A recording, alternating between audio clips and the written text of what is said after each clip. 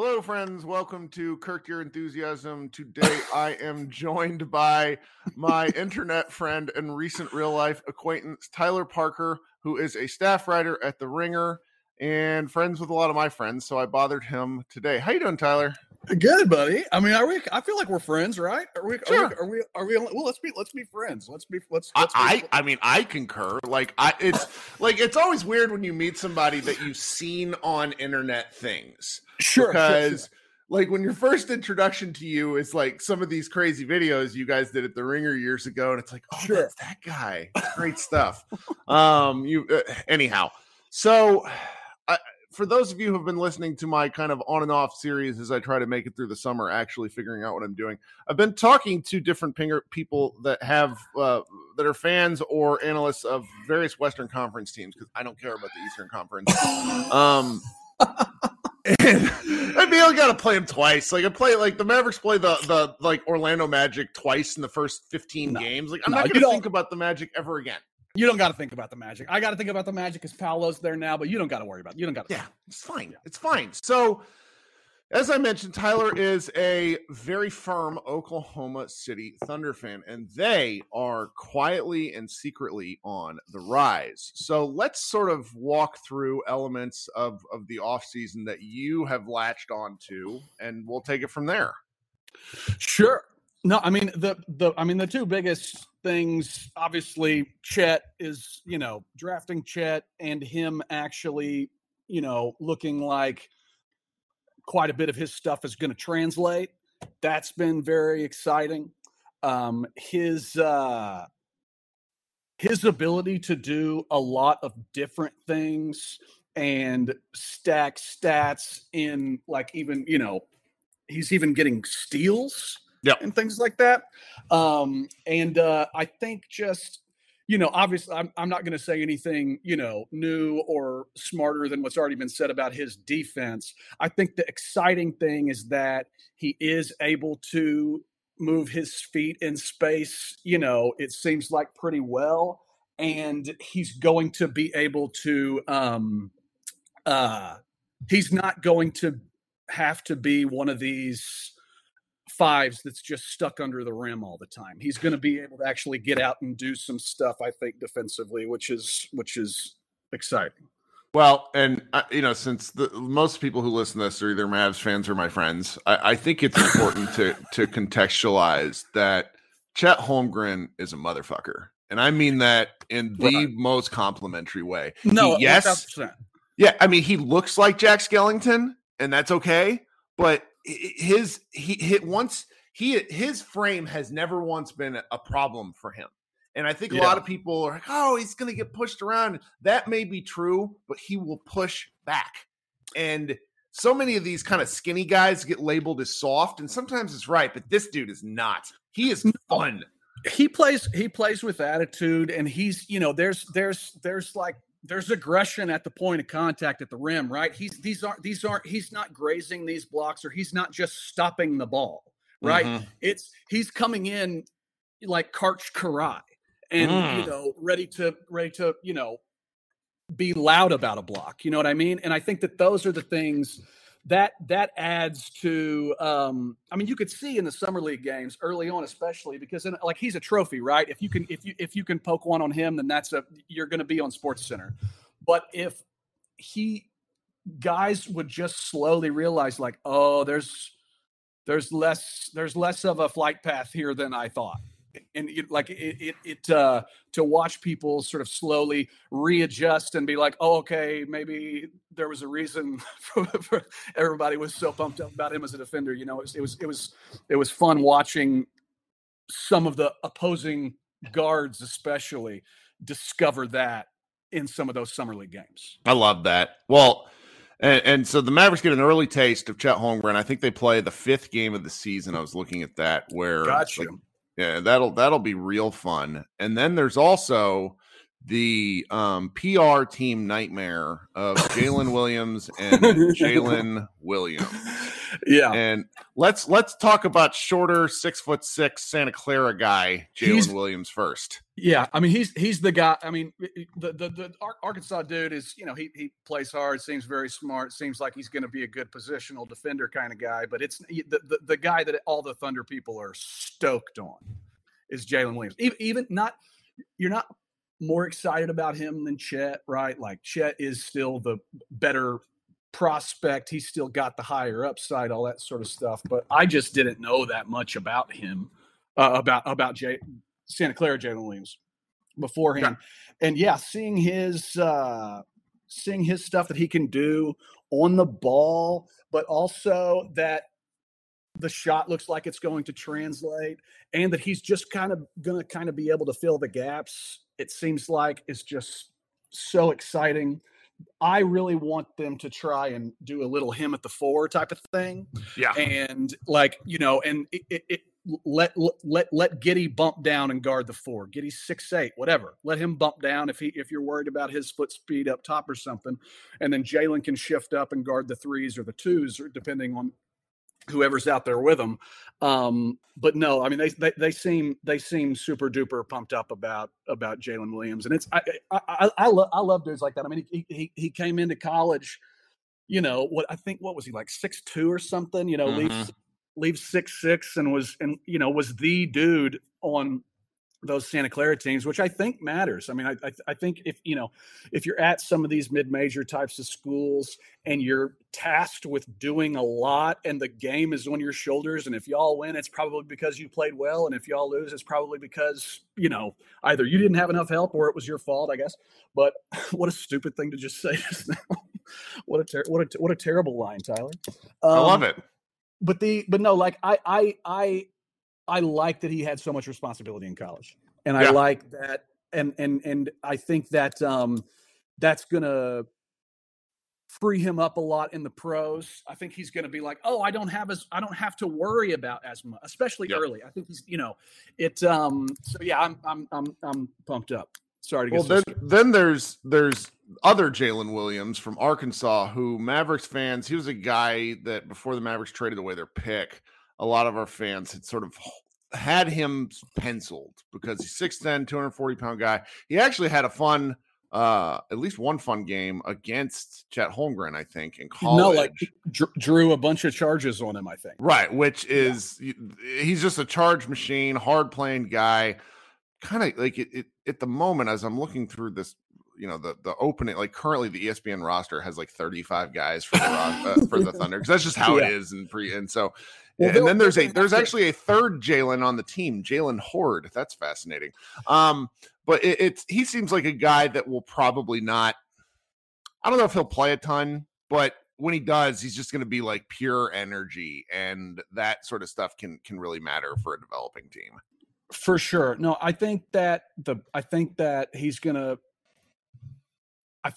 the type of guy that he is going to, it seems like he knows what he is. He's not going to try to do too much. He's just going to be out there and know that, okay, I'm a guy, like, I'm going to get the ball moving. I'm going to set some screens. I'm going to get some rebounds. And then I'm just going to do all the dirty stuff, all the hard hat kind of stuff. And I think that you can't have.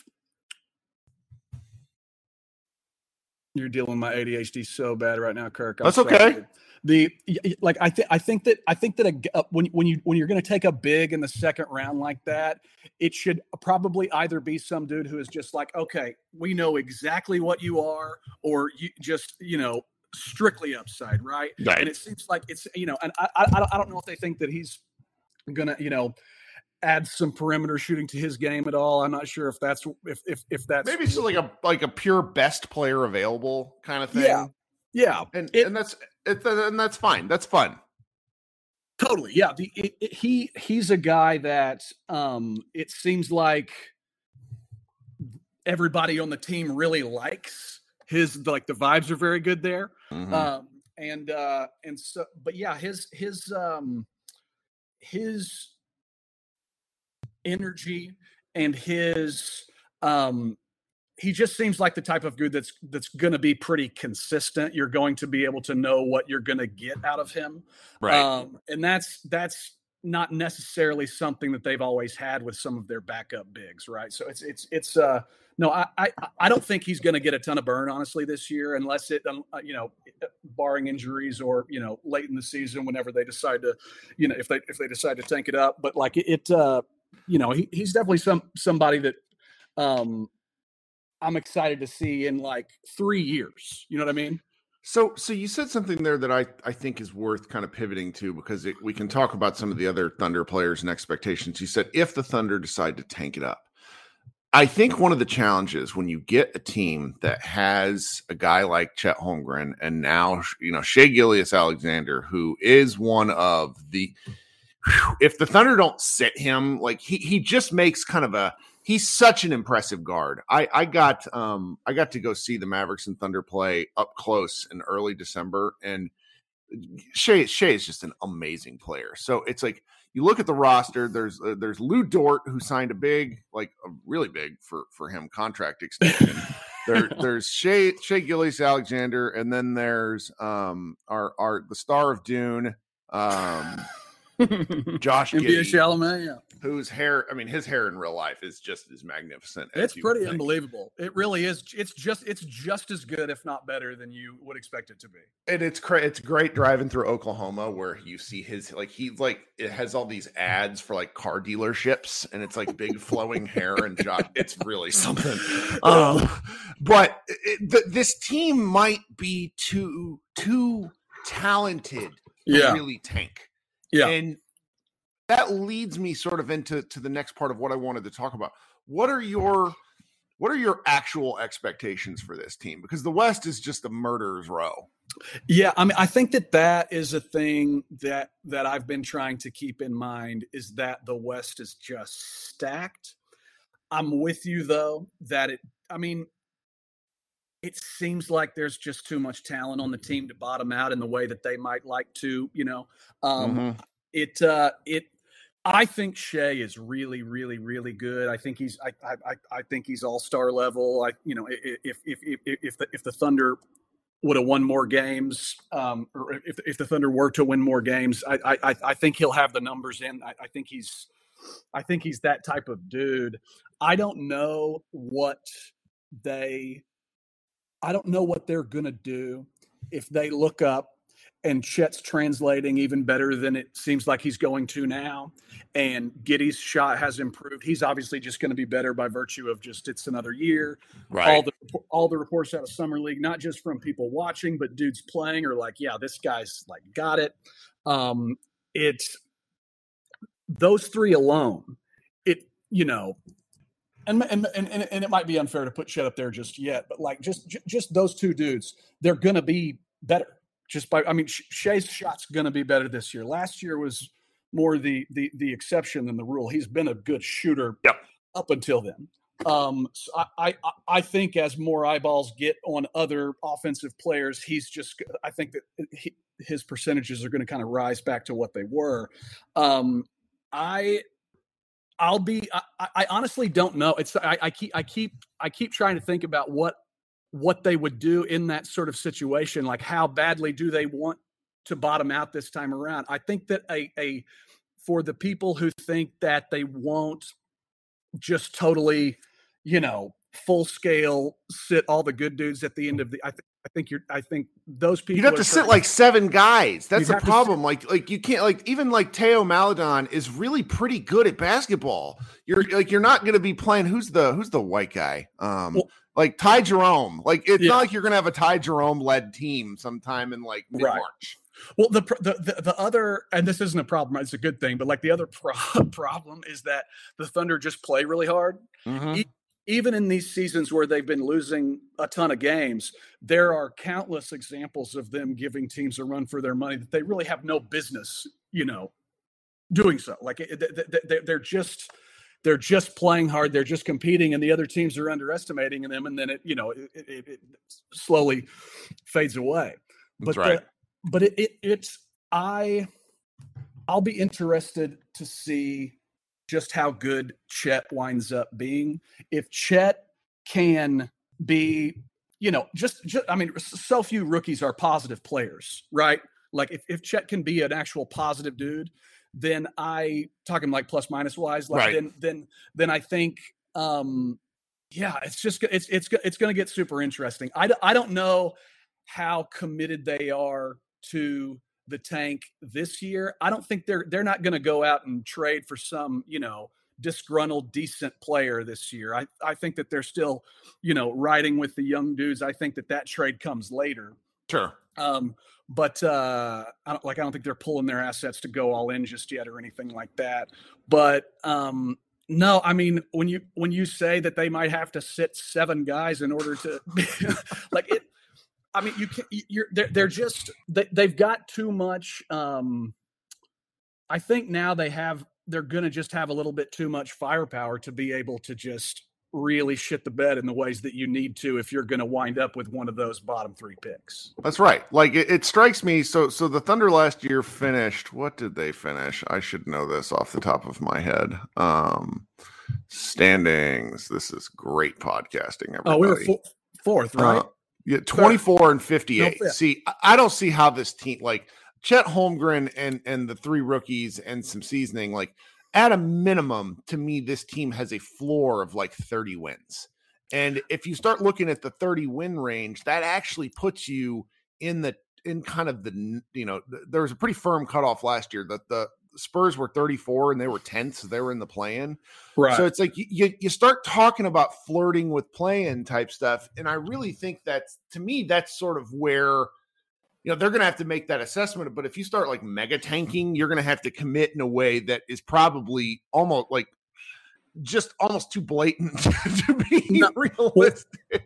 Especially coming on the heels of these last couple seasons where at the end of the year, 2 years ago, they do what they did. And then last year,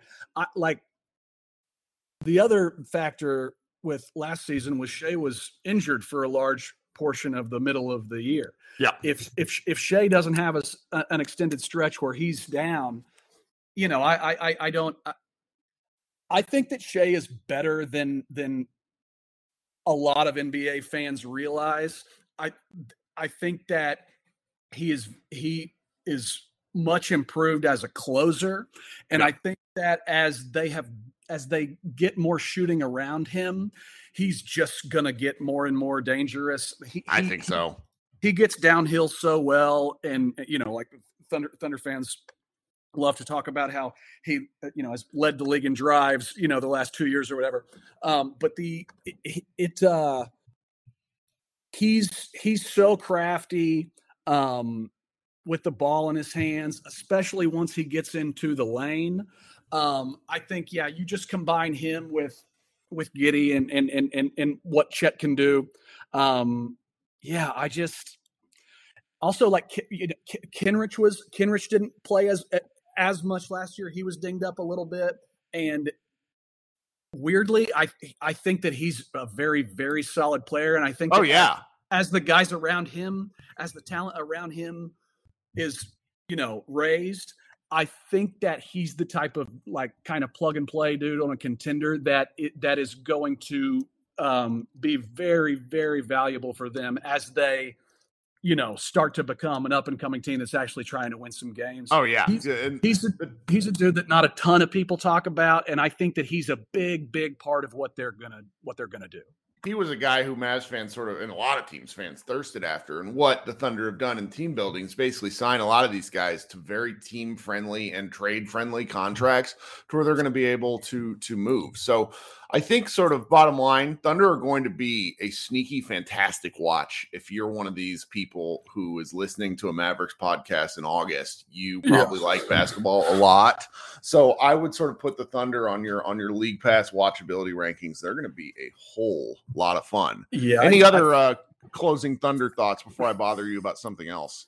No. I mean, I think that last point that you made is kind of hitting the nail on the head. Just as far as the way that I'm approaching the year, I'm just pumped up because it looks like they're going to be fun, and they're going to play a brand of basketball that is exciting. I like the idea of, there some people get a little fussy talking about like, well, I mean, is Giddey the point guard or is Shai? And it's like, look, you need multiple guys that can handle the ball in today's NBA. These one horse shows. Like they don't one man shows, one horse towns. Jesus Christ. I like that. Yeah. But they just don't work anymore, really. Right. And so it's did I freeze on you? No, you're good. Okay. And so I'm just really, really excited about the two of them playing together, honestly, because I think that Giddy can get off the ball so quick. He doesn't have to be. He doesn't have to have it in his hands all the time. He likes those quick hit-ahead passes. He likes these cross-court things. He's not trying to dominate possessions in the ways that in ways that worry me, really. He's a guy that I think he's going to be pretty easy to play with, honestly. So yeah, I'm hopeful. Well, hopeful is the best point in kind of the fan cycle, I think, because I'm on this with Mavs fans. We're kind of in the like, well, what's an acceptable season next year? And it's like, I just want to watch good basketball, and watching 1 year of Dennis Smith Jr. was kind of enough to make me realize, like, I just need to not complain quite so much because I've had it pretty good. I've had it pretty good as a Dallas fan. We're Mavs fans because I know that at least some of my Mavs friends, there can be a little bit of frustration, a lot of the jaw love and stuff like that in relation to people maybe holding Luka to an unfair standard whenever his numbers were bonkers and maybe even a little bit better than Ja's last year, right? Was there some validation whenever this schedule came out and y'all had more national TV games than Memphis did? I think a little bit. I also think that it's weird. We're just in this strange part of the cycle where Luka fans are really cresting over into Joel Embiid superstan territory, where everything is a variation of jihad, and that's not fun. And I take a lot of grief from my Twitter feed because I live tweet games like I'm screaming at a bar, so everybody thinks I'm a moron, and I might be a moron, but not quite in the same way people expect of me. And so it's what I've been trying to preach this offseason is expectations are the thief of joy. You got to have fun with this while you can, because all of a sudden things are different, and you can go from having really enjoyable basketball to having really painful mediocre basketball where you can't do anything with it. So y'all got to be pumped up about Luka looking slim and trim, though. I mean, it's terrifying because he's looking like a little hottie now. It's pretty exciting. He is, and it's so amazing when he looks like that because he plays differently, and I'm excited about the season at the moment. But if he shows up with a full sleeve, tatted up, I think that it's MVP for sure. Well, but it'll be like Aaron Rodgers tattoos, though. He has some if you look at he has some crazy tattoos. He's got some stuff, yeah. I'm gonna piss off the Slovenians. I apologize, guys. I love Luka. You guys know this. I've kept you longer than I intended to, but you turned in I was looking you up before we started, and you told me you were working on a piece, but I didn't ask what it was. And it turns out it's a 3,000 word, really thoughtful piece on Joe Parra Talks, which is an adult swim show that just ended, and it's. You and I were talking in pre-show, I'm not very good about talking about certain sort of stuff. When it comes to art and things, I really don't know how to talk about it. And I listen to a lot of Ringer shows. One of the things that always makes me laugh is how Chris Ryan and Andy Greenwald talk about how they can't discuss comedy. And you wrote a line in here that's I'm going to be thinking about for a while, where you say it's easier to critically discuss a serious piece of art than a funny one. Dramas are much more likely to lend themselves to the English class treatment. Writing about comedy is tricky. And you wrote this really it's a lovely piece. I'm linking it in the show notes. Everybody should go read it. Even if you don't know what this show is, you should go read it. Give me kind of your elevator pitch on how you pitch this piece. Well, I mean, that's very nice of you to say. I appreciate. That's cool of you to read it and cool of you to include it in the show notes. I'm glad that you liked it. The way it went down was just, I obviously loved that show, since I heard about it. One of the culture meetings, the idea of a cringe comedy day got brought up, a sort of trying to, line that up. Today is the season finale of the Nathan Fielder show on HBO, The Rehearsal, which is very funny and very uncomfortable. And they wanted to they were thinking about trying to do a day because the summers can be slow content wise. Yes. And so they brought that up, and I was just sort of thinking about that type of comedy and the kind of stuff that I liked, but just sort of kept coming back to that this Joe Pera Talks With You show felt very unique in that it was actively trying to make you feel good, and in ways that, in different ways than just trying to make you laugh. It was like a properly thoughtful comedy about the world and the tiny little things in it. He talks about iron, second refrigerators, right? Like just very, very on the face of it, right? Very silly things or just, how are you going to create a comedy program, out of, the rat wars of Alberta, Canada, right? Like, how is this going to happen? And so part of my, and I don't even think I included this in the piece, but part of it is just like, I think that it's a high degree of difficulty to be able to do a show like that. They're all around 11 minutes long, that they can fit so much into them, and so many jokes and so much feeling into them, I think is very impressive. But yeah, the way that I was looking at it was just like, maybe I'll just approach this from like, what is the opposite of cringe comedy? Like, what is something that's trying to be the anti-cringe and try to leave you feeling warm, and but not doing that while not sacrificing the comedy. Like, it's still like it's still filled with heaters. And so I've just always been super impressed by the show. And it's Pera works with some old Chicago comedians that I know from my days when I was doing improv in Chicago. And so, yeah, I got super duper into the show and just kind of fell in love.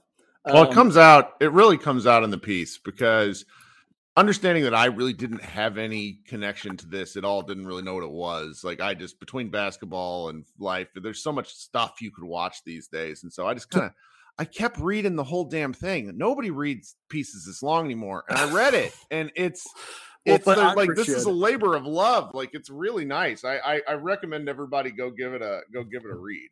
If I appreciate it, and honestly, like I wasn't even planning on doing this, but if go onto YouTube and type in Joe Pera Talks You Back to Sleep. That's one of the full episodes that Adult Swim put up, and it's a pretty good representation of the show.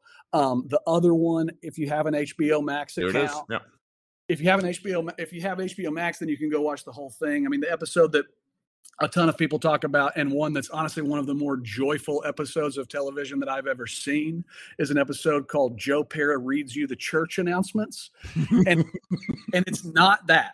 It starts off as that, and it takes such a hard turn, and I don't even want to give you what it turns to, because it will make you so happy when you see he has heard a song for the first time recently, like the day before, basically. And he just wants to talk about how great this song is. And it's an actual song. I don't want to say which song it is, because it's such a good joke that it deserves to be preserved and just experienced, purely. But yeah, if you have, it can't be more than 11 or 12 minutes long. If you got that much time in an HBO Max account, go watch that episode. Well, I've already taken up 10 more minutes of your time than I promised, but I really thank you for deal with all my pauses. No, it's good. It's great stuff. I leave them in there too. This show gets precisely no editing. Like, I don't get paid enough to do this. I do all this. Labors of love are what this is all about. and I'm in there, and hopefully everybody will make it to the end. I will bother you about this later because I'm curious, but I did see when stalking your Twitter feed that you wrote a novel that's coming out next year, and that is super freaking cool. Yeah, thanks, man. Yeah, started writing that thing in 2015. I write 300-word bursts, so like the concept of a novel gives me hives. So good. That's really cool. Hopefully it comes out June 2023, and they're doing the cover and shit right now. It's wild. It's crazy. Well, we will probably see some of your stuff this season on The Ringer. I am really delighted that you and J. Kyle Mann are bringing back melodious Southern voices to The Ringer, because all these damn Northeastern bastards and their Boston accents and this shit. Like, we need more, KOC's mostly worked out his accent, but it's like you got like the regional accents. You got to get a little drawl in the mix. I love it. Like, you and Kyle were talking to each other on that show, and it just got progressively more Southern, which was beautiful. Yeah. Well, I was like, whenever we were in Vegas, it's my first time being around some of the NBA media people and stuff like that, and I could, as I drink more, the accent gets a little thicker and thicker and thicker, and so there were a few different people that were like, oh wow, so you are from Oklahoma. Okay, got like that. I worked most of mine out because I grew up in Texas and then lived in California and DC, and I don't really talk like it anymore. But I used to, because that sort of thing just is really easy to fall back into if you've had some beverages. I was so bad freshman year that I was driving around with friends, and they stopped to pick up a girl who I had been told was from Dallas. And she got in the car, and I said, "Hi, I'm Tyler." And she said, "Where are you from?" I said, "I'm from Oklahoma. Where are you from?" Her dad, her dad's pharmaceuticals. She's probably a terrible person now. It's okay. I love it. This has been great. Thank you for taking part of your Friday. I don't think this is going to go up till late Sunday night, but those of you should go check out the piece. Go listen to Joe Pera talk. Follow. You don't tweet. Nobody needs to follow you on Twitter. Just stay. I don't care. Stay far away from Twitter. It's a hellscape where I live. This has been Kirk and Tyler for another bizarre and wonderful episode of Kirk Your Enthusiasm. Enjoy your week.